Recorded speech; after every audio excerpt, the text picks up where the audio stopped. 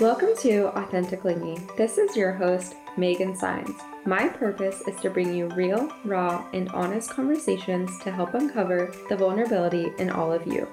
New episodes every Monday, so leave the judgment at the door because it's time to get authentic.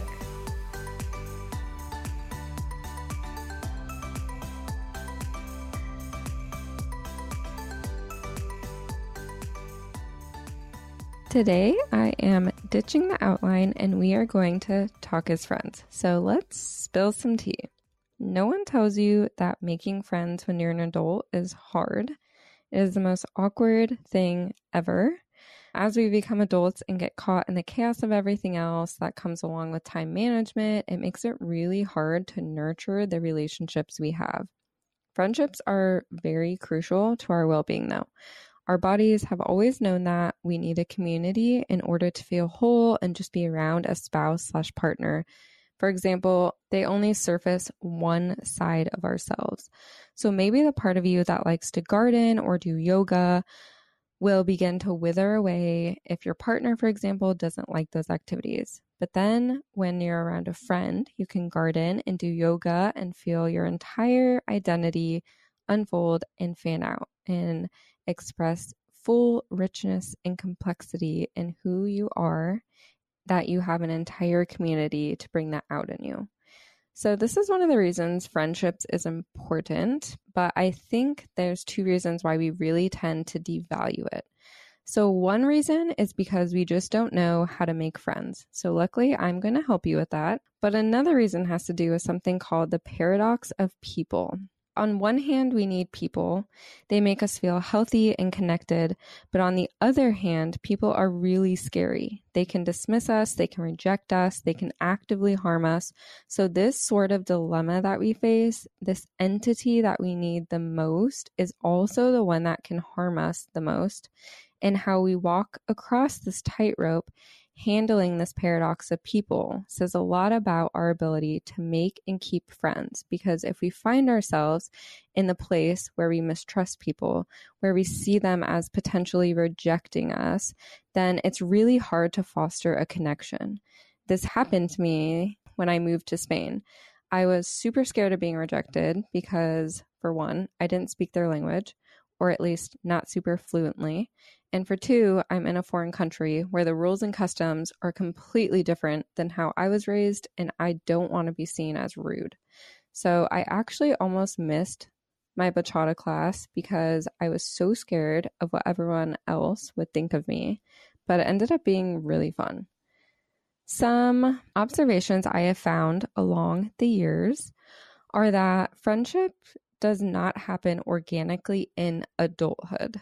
So one study found that people who think it happens based on luck are actually lonelier 5 years later, whereas people who see it as happening based on effort are less lonely 5 years later. The second observation is something called the liking gap, which is a phenomenon where strangers interact and predict how likely the other person is to like them. They underestimate how much the other person likes them. So this study actually shows that we are least likely to be rejected than we think. So here are two takeaways from what we can do to make and keep friends. If you want to make friends, you have to assume people like you.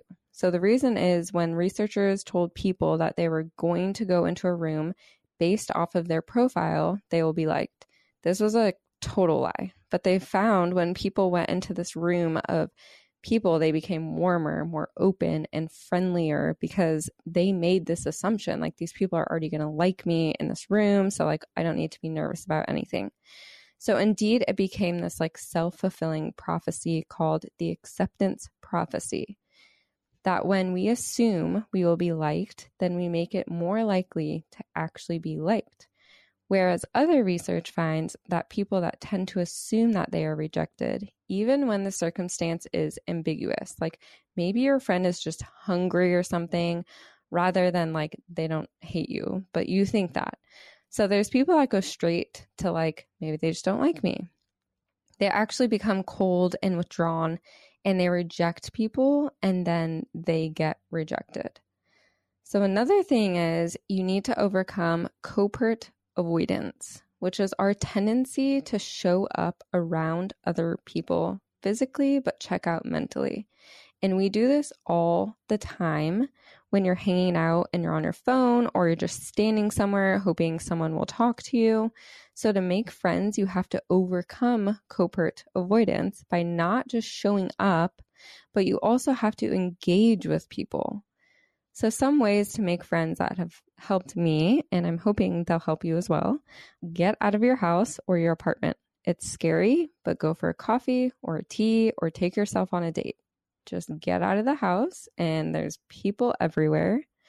I once heard a quote before and it sounded something like, we're lonely, but we don't even know our neighbors or the person sitting next to us on a plane or the person sitting next to on a bus. So like, how can we say we're lonely?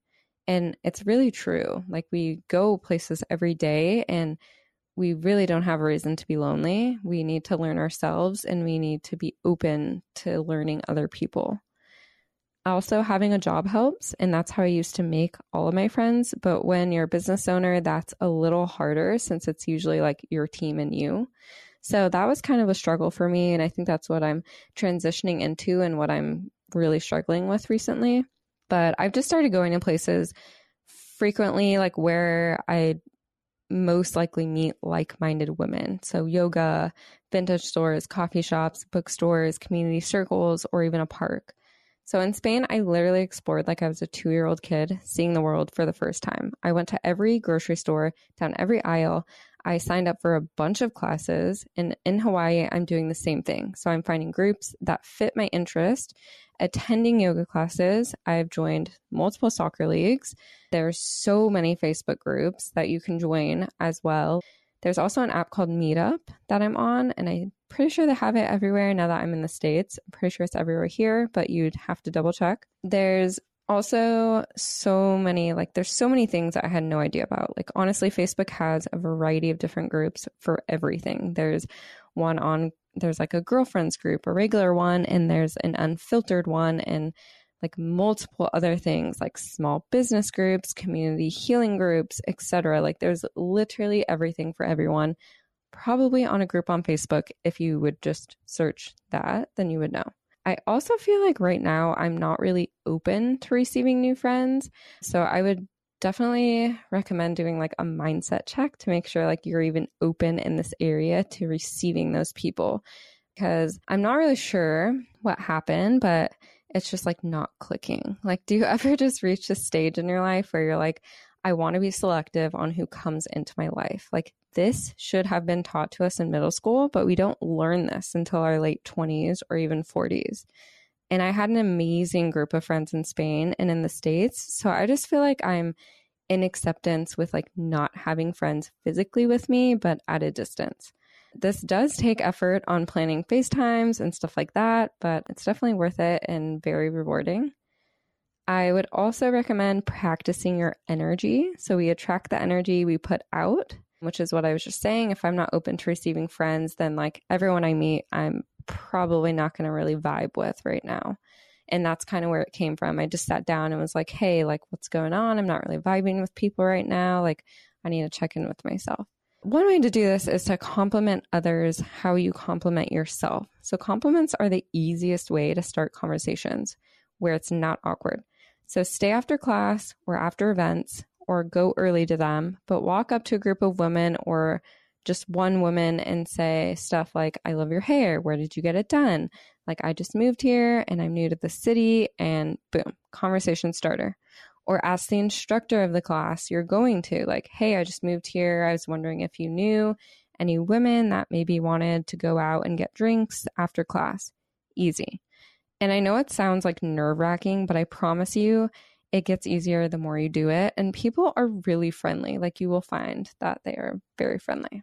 I also think the views that society has on platonic friendships, like relationships and just in general, are very fascinating to me. Like, it's not okay to treat our friends or how we treat our partners or spouses. And yes, this is true. Like, your partner should come first, but it also is okay to buy your friends flowers or to bring them coffee. There's a certain thing that to build this is a beautiful connection. And I really learned this when I went to a women's retreat and also at my last job when I built this amazing relationship with my coworker and really good friend now. So to be around an empowered woman, to lift up other women is so beautiful and like nothing else. Everyone deserves to have that. Our personalities are fundamentally a reflection of our experiences of connection or disconnection. So in some ways, our personalities are coping mechanisms from our experience of connection or disconnection that we receive. So whether you are friendly, open, warm, trusting, aggressive, or even violent, all of this is predicted by what your history of connection or lack thereof looked like. So who we are really affects how we connect. And these people that have that healthy history of relationships, it allows them to have a certain set of beliefs that help them facilitate those healthy relationships. And as you might know, based on my other episodes, this is secure attachment, and we can all get there by rewiring our brain.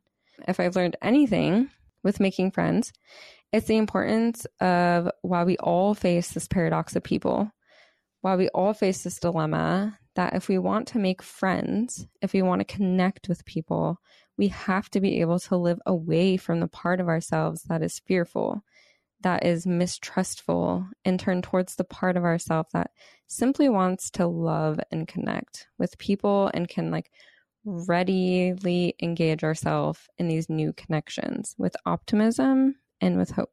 I really hope that you guys enjoyed this episode, and I hope you make all of the friends and have the greatest supportive community ever. And don't worry, I'm always here as one of your friends. You can always reach me on Instagram, just send me a DM, message me on Facebook, do whatever, but you're never alone.